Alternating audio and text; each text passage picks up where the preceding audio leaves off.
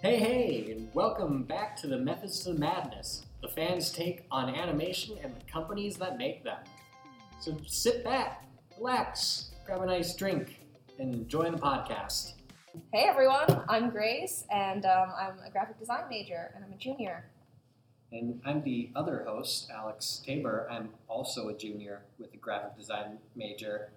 And today, for our Methods to the Madness podcast, we will be talking about Disney. Yay! Yeah, because you can't really have an animation podcast without talking about Disney as one of the forefront of animation. I think when most people think of an animated film, they'll probably think of something Disney. I know I do because it's something I grew up with. Oh, yeah, it's like quintessential animation. When someone walks down the street and says, hey, animation, generally one of the first things people think of is Disney. And just like you, I also grew up with a lot of Disney in my childhood. Definitely. The music, the costumes, wanting to go to the park, all the movies, and tons of merchandise and books. And for whatever reason, I always ended up watching a lot of the more B Disney movies rather than the big ones and liking them. But anyway, so Grace, what is your favorite Disney movie? This is a really difficult question for me because there are so many that I enjoy. So I think I'm going to have to answer with a couple because I can't pick one. I know as a kid, my favorite was always Aladdin. Mm-hmm. Aladdin was just fun. I liked all the music. I knew all the songs. I had the Princess Jasmine costume. Yeah. I think I sang A Whole New World at some kind of show when I was a kid. Now, though, another one of my favorites that I want to mention is Who Framed Roger Rabbit. I didn't watch that one until I was in middle school, but I really, really enjoy Who Framed Roger Rabbit a lot. I think it's like a clever concept, and it was executed really well. Yeah, just the old general live-action animation. I always liked how they had Warner Brothers stuff right next to Disney things. But anyway, like you said, my tastes in movies and things have also changed a lot over the years. So the two Disney movies that I generally gravitated towards the most in my childhood was The Emperor's New Groove, and then for a long time, The Lion King 1.5. 1.5? You know, the one where it's kind of like Mystery Science Theater 3000 type setup where you have Timon and Pumbaa sitting in a theater watching The Lion King with like a bunch of remotes and screwing around with thing and commentating over half of the stuff. And it's pretty funny. But I watched that one a lot as a kid, I think, too. Yeah. And the second Lion King. Tons. I didn't watch the second one quite as much. But my current favorite one now is actually Zootopia. Oh, right now. That one's a good one. That's a good one. Oh, yeah. It touches a lot of my... I don't know where I was going with that. It was good. It's moving. It made me happy. I'll just leave it at that. It made me happy. Yeah. So Disney, it's grown and changed a lot over the years. You had early years with Walt Disney, who had a big hand in a lot of stuff. Then you had things like the Renaissance and stuff. Yeah, I'd say most of what I grew up was probably Renaissance era and onwards, but there were a lot of the classic films, such as Sleeping Beauty, Cinderella, Snow White, Pinocchio, that type of thing, that I also did grow up with. My parents had grown up with some of those, and I think that's a big part of why I also grew up with them, because they grew up watching those, and so they were like, well, this is something we want to pass on to our kids. Yeah. And I had a similar parent dynamic as well concerning Disney stuff, but instead of the Renaissance stuff, we ended up gravitating more towards like the early 2000s stuff with things like Atlantis, The Lost Empire, and Treasure Planet. That was also a big one. I definitely remember growing up with a lot of those as well. My dad's personal favorite movie is Jungle Book, so I remember I watched that one a lot as a kid. It was actually the last film that Walt Disney worked on before he died. Yeah. Walt Disney he was a very ambitious man. He got his hands in the mud of work in every aspect of Oh, Disney yeah. Company right from the very start, right up until he died. And beyond animation, he was also able to come up with the idea of the Disney parks. And I think that the Disney parks Mm-hmm. really are something else. If you've ever been to one, it's not just a theme park, it really is an experience. And Yeah. I think that the reason they're able to pull that off and capture that is not only how they run the park and the way they decorate it and all that type of thing, but also just having all those movies and the nostalgia and things like that that people associate it with, and the name of Disney and the like values they hold really helps make the park a really great place to be.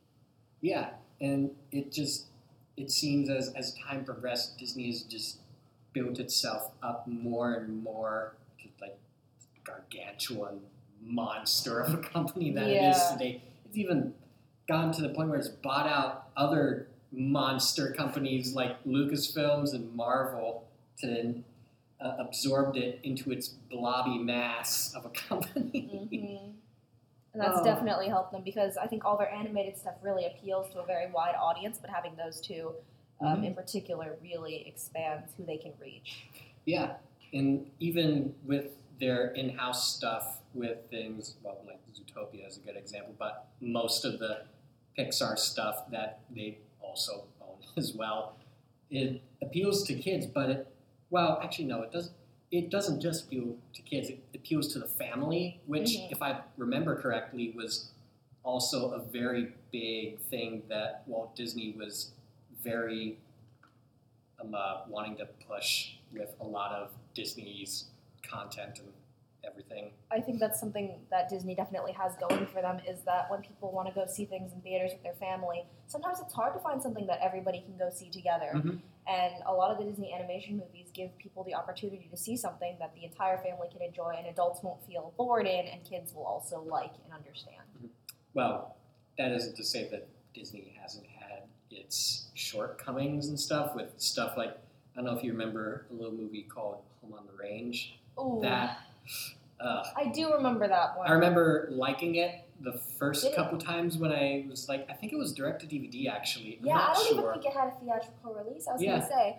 But whenever I would suggest watching it to my parents when I was younger, they're like, no, we're not watching that as a family. I know I definitely wore my parents out of wanting to watch certain films, but recently when I've gone home to see my parents, we have gotten in together and been like, hey, who wants to watch Tarzan or Aladdin or Mulan? And we still will watch those together. So Disney's definitely done a good job with some of their other films, and they've held up very well over the years, and we still enjoy watching those together.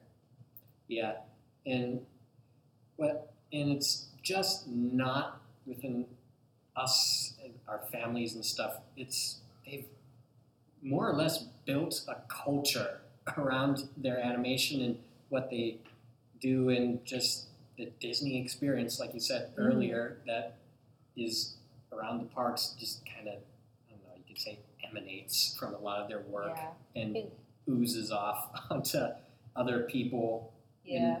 It's kind of the Disney culture. You could see it a lot in the Renaissance, where they're kind of establishing the whole Disney princess formula type thing. Oh, yeah. And it's grown so much it's looped around to the point where they're now making fun of their own Disney princess formula stuff like Tangled and Frozen, especially where big like thematic parts of the movie were hammering. Another one that was big those with tropes. that, though it's not fully animated, it's only animated for the first portion, is Enchanted also. Definitely goes against those tropes. And even Moana, they made a couple of jokes about the Disney princess formula, although they did adhere to it, so that was kind of interesting. Yeah.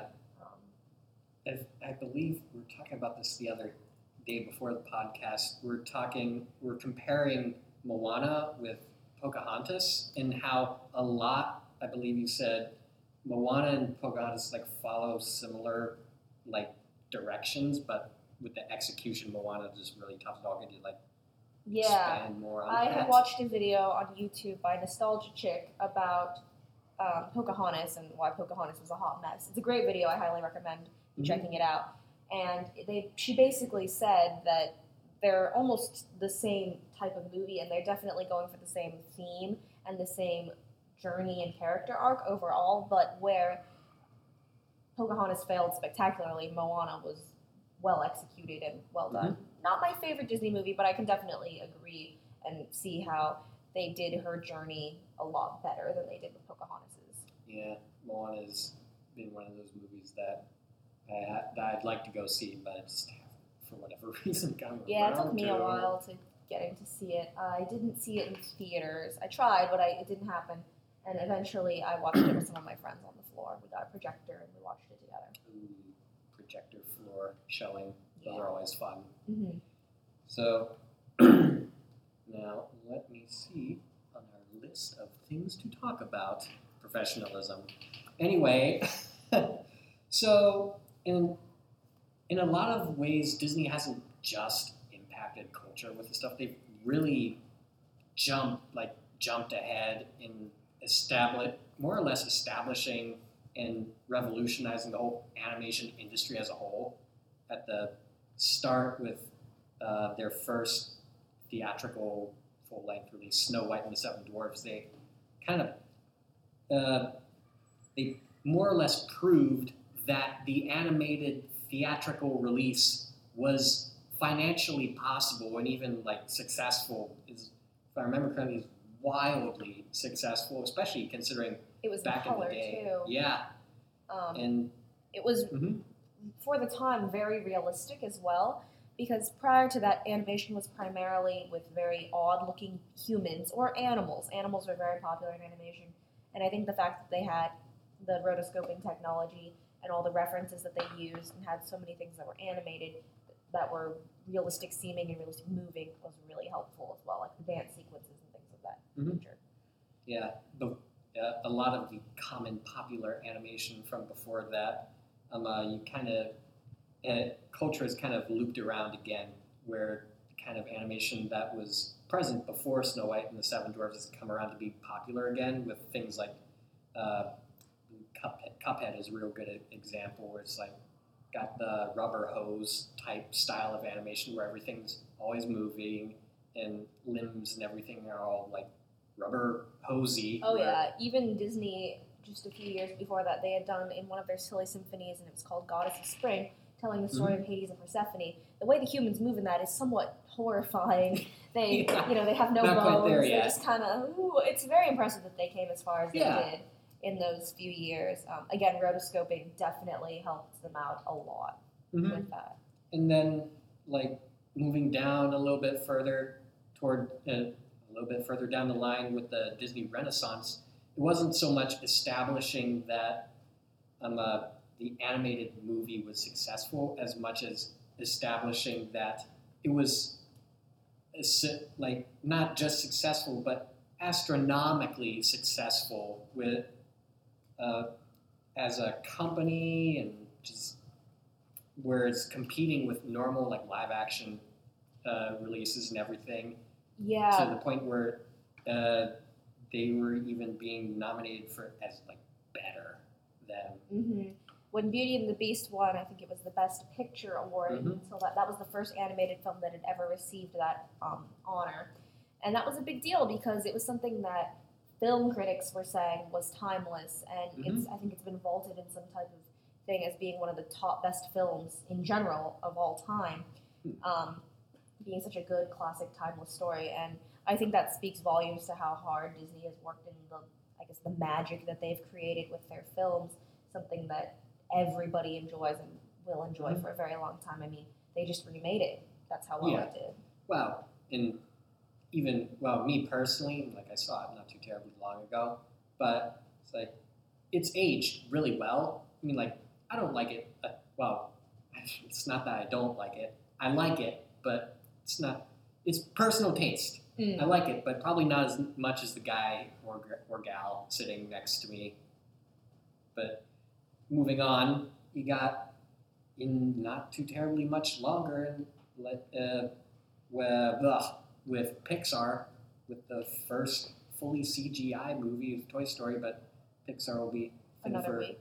Yeah, that'll be next week or following. Yeah, we wanted to give it its own episode because we feel like their impact and their style and a lot of other things is very different than Disney, although they're pretty closely tied to Disney at the same time. Oh yeah, we were joking about not too terribly long ago we were talking about Coco, the movie that's coming out in November. You said? Yeah, November. We were talking to each other. I think I said that it was Disney, and you said it was Pixar, and then we both were like, "Is it Disney? Is it Pixar?" People from both companies work on each other's projects so often that some of them, unless it's explicitly obvious that it's one or the other, it's kind of it's hard to remember which is which. It is. You can see that they definitely borrowed from each other in their style, just how people look and other things like that. Mm-hmm. So, and not just with the way stuff looks, with a lot of their storytelling and everything as well. As I binge watched a bunch of different stuff, like the different movies. Like I watched Snow and the Seven Dwarfs, Pinocchio, a couple of the Renaissance movies, and then jumped into some of the more recent stuff like Tangled or Frozen and Zootopia, that kind of thing. And it can especially tell when comparing them side by side how much the overall like storytelling, thematic type stuff has shifted and changed over the years, and like they still reflect the time that they've come from. Some of them has aged more than others, but even the ones that have aged more still hold up. Like Pinocchio is still one of my favorite movies of all time. Yeah, Disney has definitely got a timeless element with some of their films. Some of them they don't quite do as good of a job, but there's definitely a lot that I think years to come people will still enjoy them. Mm-hmm.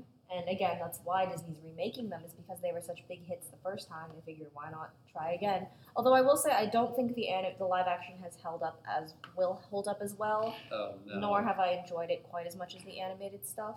But I don't know. That might be personal preference. I know a lot of kids really like and perhaps maybe when they grow up, the live action will be what they turn to.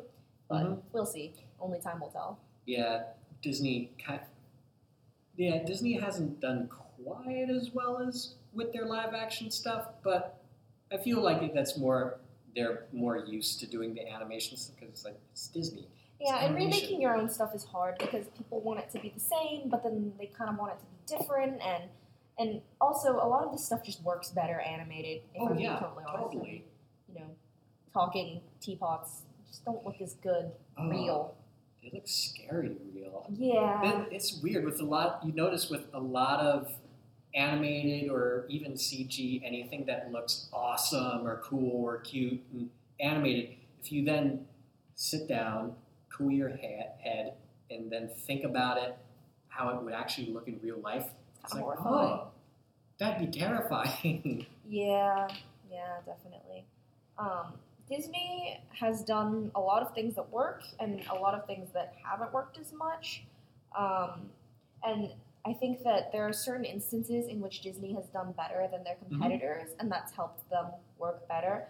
A good example of this, I think, would be Anastasia and Mulan. Both of them are based off of real stories, real people. I know that Mulan and the authenticity of her story have been debated by a lot of people. I grew up in China. I'm Chinese, and the Ballad of Mulan was something I grew up with. I think that she was a real person. I don't know if everything about her story is true or not in the poem, but I think that most people do agree that there was somebody who existed who had some type of story maybe similar to hers. Yeah. There's a lot of American legends I know that are kind of like that, historical figures. And Anastasia, for a very long time, was also a legend herself. She was a real person, but we didn't know what happened to her until the mid-2000s, later 2000s. I think I was in middle school. I was in middle school because we were learning about Russia, and we had watched a documentary about it, and we had to do some kind of paper or something on that afterwards, and we were doing research, and we found out that her body had actually been discovered. But when Fox did their movie Anastasia, no one knew what happened to her, so they definitely tried to do a fairy tale type. She probably, what if she lived and what if she had this grand adventure? Yeah. And while both of them drastically changed the source material, so to speak, I think that Mulan just executed that better. Because although it's very different than the poem, it was really well received and it really worked as a musical, and the themes and the lessons that they chose to do for it were good. Whereas Anastasia was hard, especially now that we know the truth. It Well, held up as well. wasn't entirely bad per se. Oh, no, it's just but that it's not as good. it's not, yeah. And what they changed, I don't think worked as well as it did with Mulan. Especially, one thing to compare between the two is they both have the like animal, like in Anastasia, it's the little bat, the talking bat. Yeah, the token cute mascot animal. And then in Mulan, they had Mushu. And also the cricket, I believe, yes, too. The cricket can speak, though. Yeah, it's more kind of, Mushu. Yeah. But that's a good comparison between the two, is that they both had that, like, supernatural element. I mean, her ancestors and all that. And then with Anastasia, they had Rasputin being more of a villain. He was a villain, too, in real life, but he was, like, a magical villain. Although in his natural history, that guy was tough to kill. Oh, he was, but like I think with Anastasia, they were like, okay, we'll give it more of the supernatural fairy tale element. He just doesn't like the Romanovs because he doesn't like the Romanovs, and that's the end of the story. And I think that Mulan again executed that better because the supernatural element worked with the story well, and I think it helped it more than hindered it or made it tacky. Whereas Anastasia, which I watched recently, had singing bugs. Did it? Yeah. It's been so long since I've seen that. Although they sing with Rasputin. Yeah. Although on the subject of the villains of those movies, like, what was the name of the villain? All I know is the Mongol leader. Shan Yu. Shan Yu, that was his name. It's like he's the Mongol leader and he's bad. That's kind of the end. That's it. Where in history, well, like in actual history, the Mongols were kind of basically like that, but.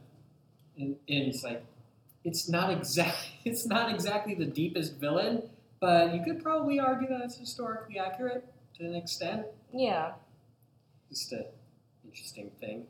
But on a slightly more technical note, one of the things that I've always appreciated Disney to do is a lot with their character designs, especially even with like tokeny, even the token like mascot cute animal characters, like from Mulan, you have Mushu, from Aladdin, you got the monkey, the carpet, and genie, technically. But even from the newer ones like Moana, you have the pig and the rooster, but also the coconut things that I don't know the name of because I haven't seen. They definitely marketed the pig a lot, which surprised me because if you watch the film, the pig doesn't actually go on the voyage with her. Really?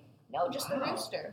But they pushed it a lot. I remember it's on a lot of merchandise and stuff, but the pig is only with her in the first maybe third of the movie. Oh, wow. More or less, yeah. But the other big one that Disney has made recently was Olaf from Frozen. Olaf, yeah. But the point that I'm wanting to make is that even with, like, these generic token characters who you'd expect to have, like, no personality or nothing, even with, like, the pig or the rooster or anything, you can tell, like, they have personality with, like, how they act, even down to the way they look. As opposed to, okay, this maybe some haters out there, but I can speak the truth. That's partially my opinion. I do not like Despicable Me or the Minions. Oh, I'm tired of the Minions. Yeah, well, okay. It's not so much the writing from those movies that I don't like. This is a big part I don't like about it is the design of a lot of stuff, especially the Minions, where it's like, you don't think of each individual minion as being its own minion. You kind of think of them as a weird collective thing. Hive mind, and they have names and stuff. Yeah, you can't tell them apart. You know that one has one eye, one has like two eyes, one's shorter or something. But yeah, they don't really have set personalities because they all kind of have a similar personality. Yeah, and you could. I watched this on a different video that I can't remember the name of. It might have been Why Minions Suck. But anyway. The designs of the Minions are so simple. It's like it's a pill with glasses, arms, and legs. And overalls. Yeah, well, yellow. If you look at it like a silhouette, you can't even tell it's wearing overalls even because it's so tight. Awesome. Yeah. But anyway, my point is the design is so simple that you don't really get much of it from there. So from that standpoint, all you have to work from then is how they talk and how they act. Then with the Minions, they talk in a weird, I think they call it banana language, which is just gibberish. It's nothing. So all they have then and like random Spanish words. Yeah, and then all they have then to convey any personality is how they act, but they all act the same. Yeah, and as far as minimalistic design goes, I think a good comparison would be Baymax from Big Hero 6. Yeah. Because The his huggable design is marshmallow. also very, very minimalistic. It's Mhm. just a big white blob. His head is just the two eyes, And like a line. a line in them. between them. Very simple, and yet they did a very good job conveying the personality Yeah. of the character, and I think it just works all around better. So I think you can have simple design, but personality Mhm. is really, really important. I think the minions might have worked better if they'd been kind of like the penguins in Madagascar, where there was only 3 of them. Mhm. Like in the movie, there was mostly Yeah. 3 of them that were featured, but when they added, thousands of them, it became really difficult. Oh, yeah. I know there's a purple one. Oh, that was from Despicable Me 2. There's actually a lot of purple ones. And then there's none. And then there's there's no female ones, right? Yeah, well, Are there? that's one of the jokes that they make, where one of them dresses up as a yeah, female one, and then that's kind of. I mean, the technically, end they of the probably don't gag. really have gender because they're little. They're I don't even know what they are. They're creatures, but they're thingies. They're single-celled organisms. I know the other day you had mentioned another comparison as far as character design goes with the Zootopia characters and how well designed they were in comparison. Man, I could talk for hours about the Zootopia characters. Where they were just Zootopia was great. It's not just with.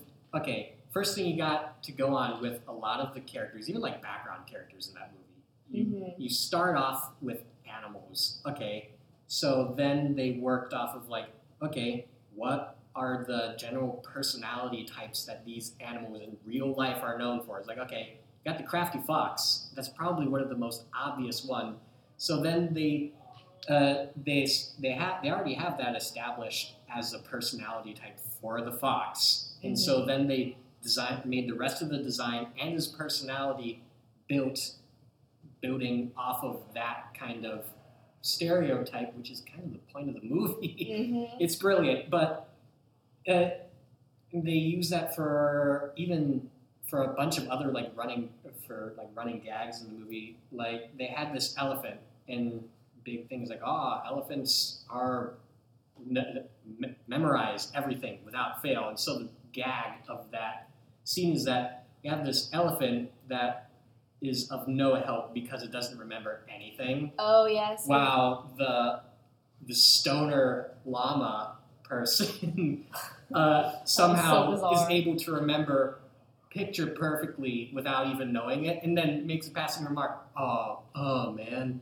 I wish I had a steel trap of a memory like an elephant, not even realizing that he actually does. And of course the sloths, which were heavily promoted in the marketing, but they did a great job doing that. I remember that my parents, or my mom especially, wanted to see the movie because of the sloth siege. It was hilarious. And it was really well done. On the environments, but the characters were all very unique. And another thing that I really liked about how they did the animals in Zootopia was the proportions that they did. Yeah. The tall animals were tall, and the small animals were small, and they weren't all the same size. And even in their world, you could see that the subway, I think, they had different sized doors for people to get on, and everything was different sized, and that was really interesting. Yeah, I actually have the art book from that, and I was reading through not too terribly long ago, where the biggest challenge among the designer team was creating one big mega city that accommodated animals of virtually all sizes, as well as from all climates, and how they got around all those different things. Well, okay, the big design element, the big universal design element that they changed begrudgingly was that they gave all the animals thumbs. But other than that, they went to excruciating lengths to okay, you have this drink stand that's manned by, say, a possum or something that sells general drinks to passerbys. How are they going to accommodate to the smaller ones? Okay, that's an easy one. You have smaller cups or stuff. Okay, so then how are you then at the same stand going to be able to accommodate to something super tall, like a giraffe? And you see one in the movie, they have this chute that elevates up to where the giraffes can easily grab it without any trouble, and problem solved. Lots of little attention to detail design choices like that is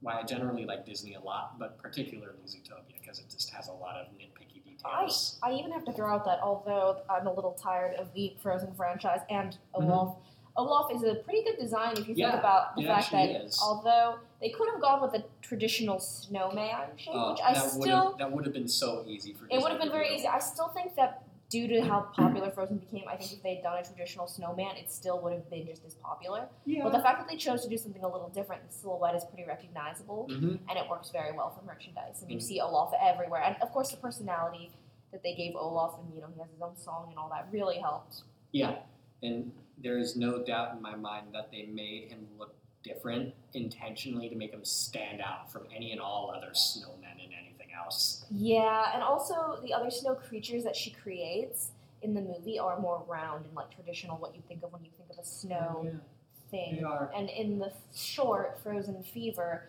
she has the problem where when she sneezes, like the little snot snow things I come don't out. want to talk about those things. Those are all the round. way they look makes me very uncomfortable. They're very creepy, but those are also like traditional like snowballs. Yeah. Whereas Olaf is like his head is like I don't even know how to explain that. It's an odd shape. It's a very odd shape. It's kind of pointy. Like a cross between a hairdryer and an egg. Yeah, it's a very interesting shape. But again, the silhouette is very recognizable. Mhm. And because, of course, he has his nose, his carrot, and Yeah. arms and stuff, but it just works really well. And the hairs, the 3 little hairs he has on his head. 3 little tiny twig sticks. Yeah. Mm-hmm. Well, So,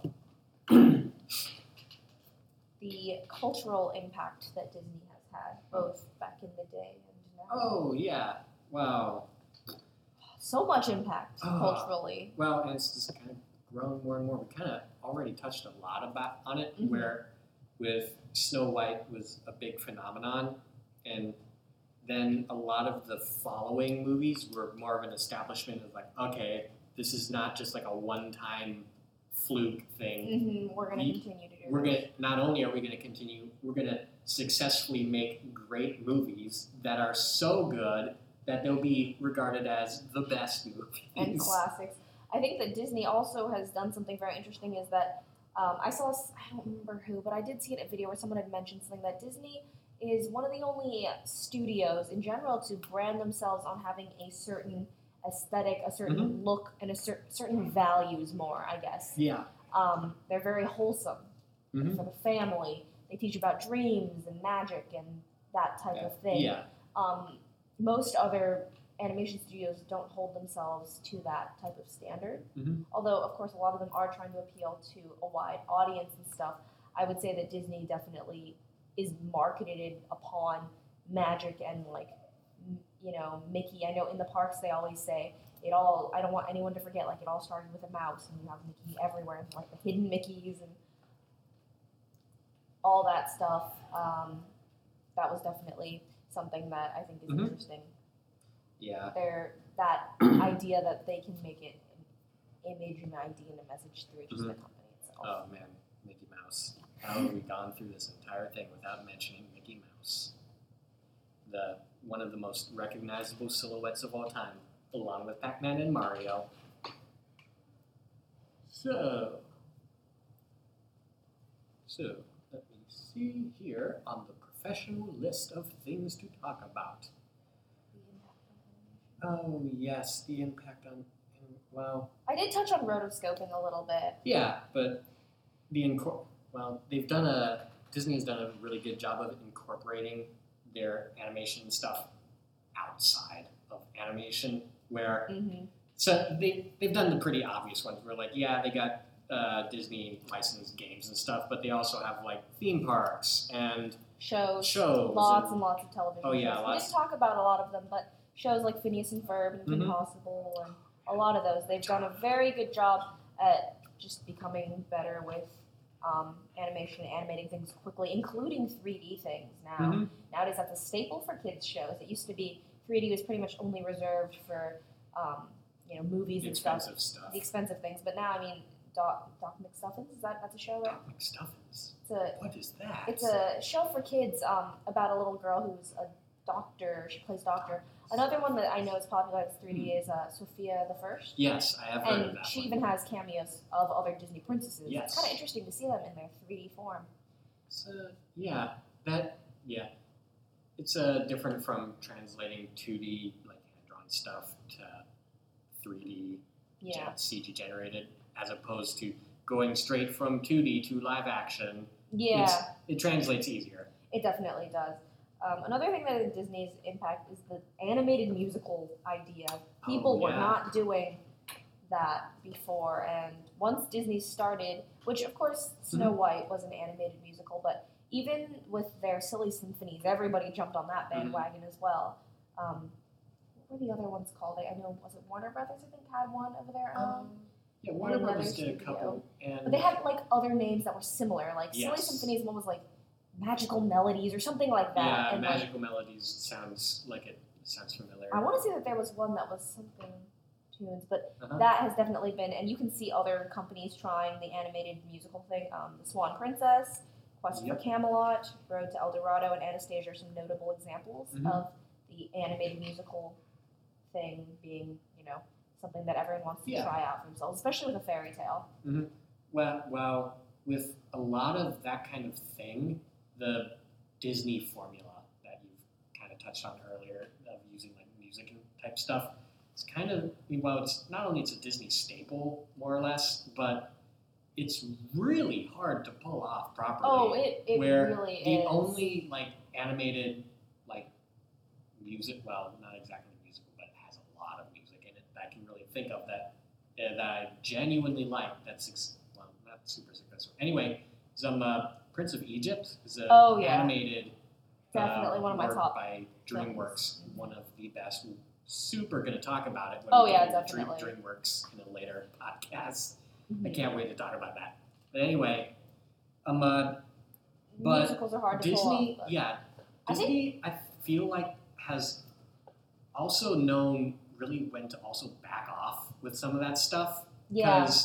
Like Atlantis is totally music free. Oh yeah. They've had other ones too that have no music, no people singing, or very little.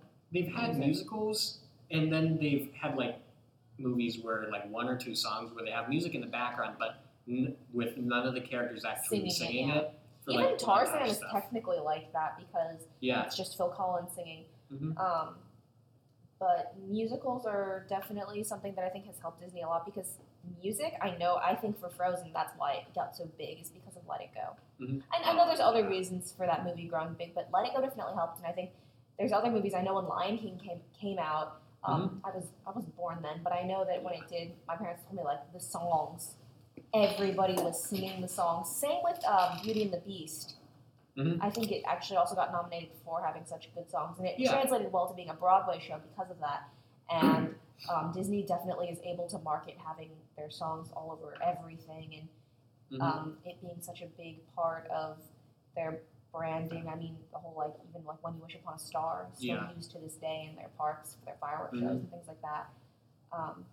And of course, you can sell soundtracks and you can sell things like that. On the downside, Moana too. I mean, they got a lot of recognition because of the music and who helped make the music and things like that. On the downside, on some of that stuff, I feel like they know when and when not to do music in movies, but not so much TV shows. Because I remember Phineas and Ferb for the majority of like the first 1 or 2 seasons, they had little to no music. But then there was one episode that I didn't like that had this super successful song in it. And then from then on, Disney was like, okay, Phineas and Ferb people, you have to make a song for almost every episode now. But it's like I've noticed all the music songs that they've had before that one episode are very memorable. And it's like, oh yeah, it's from Phineas and Ferb. But the majority of the ones after that, it's like, that was in Phineas and Ferb? What is that song? Definitely you have to be careful. Any studio, when you use music, you have to make sure that it actually helps the story along or has some kind of impact. Because I'm sure that Disney has even had movies where the music is good but doesn't really help. Yeah. You have to be careful about Robinsons, I feel was a good one because the song is like genuinely good. My mom still has it on her iPod that she listens to from time to time, but it's like, it's just okay. It's just okay. I don't really remember it all that much either, but musicals were definitely a big thing. Yeah, that is a big part of the Disney formula. Mm-hmm. And like you said before, the whole professional storytelling within animation is such a big thing, and I think that's why Disney holds up so well. Yes. Other animation studios do really good work, but some of it I think maybe isn't as timeless, the stories that they tell. Yes. Like a good example that I think off the top of my head, did you ever see Mars Meets Moms? Not Mars Meets Moms. Mars Needs Moms. I might have seen it. It was based off of a children's picture book by Berkeley Breathitt, guy who did Bloom County and Red Ranger King Calling.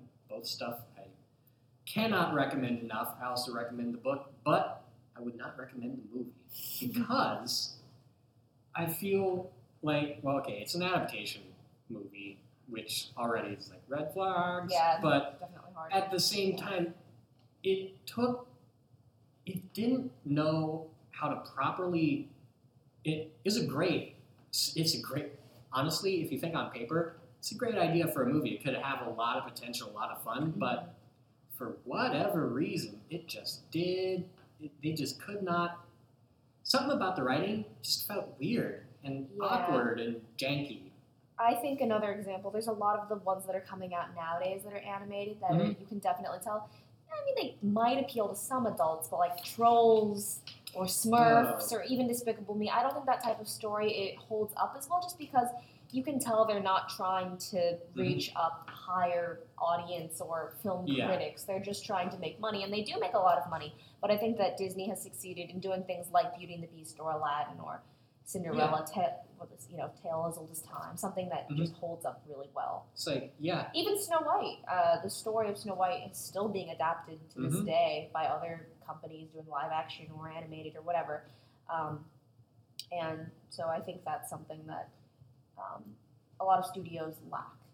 Yeah, it's like everybody loves a good story, and studios love to make money, so why can't they do both? Yeah, I think telling a timeless story can be hard, and I do think Disney did have the advantage of doing the thing with the fairy tales, because they basically were like, we're going to take these stories that are in the public domain and make them, and now they're our thing, and they're like the most memorable ones. Most of the time when I ask people about fairy tales, they'll tell me the Disney story, versions. The Disney version straight through, and I'll say, well, that's not actually the story. The original is, this is a little different.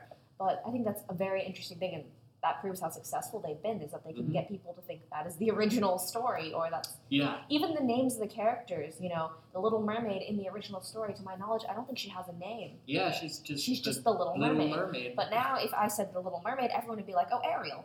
Yeah. Or in Aladdin, Aladdin is Aladdin's name, but the princess is not named Jasmine, to my knowledge. I think she either has a different name or she doesn't have a name at all. Or Belle in Beauty and the Beast. In Beauty and the Beast, I believe that she's just called Beauty. Her name is not Belle. Yes. Though Belle means Beauty. I believe it was Beauty, and then she had like sisters that were called other, or Virtue or Temperance or something. Let's see, Aurora, Sleeping Beauty. She is called Briar Rose in the movie as well. Oh, really?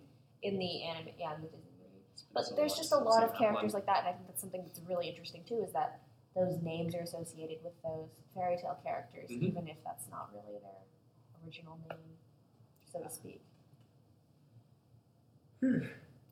Well, I am out of things to talk about. What about you, Grace? Are you out of things to talk about? Think so, but we'll definitely be back next week or whenever we end up doing another podcast.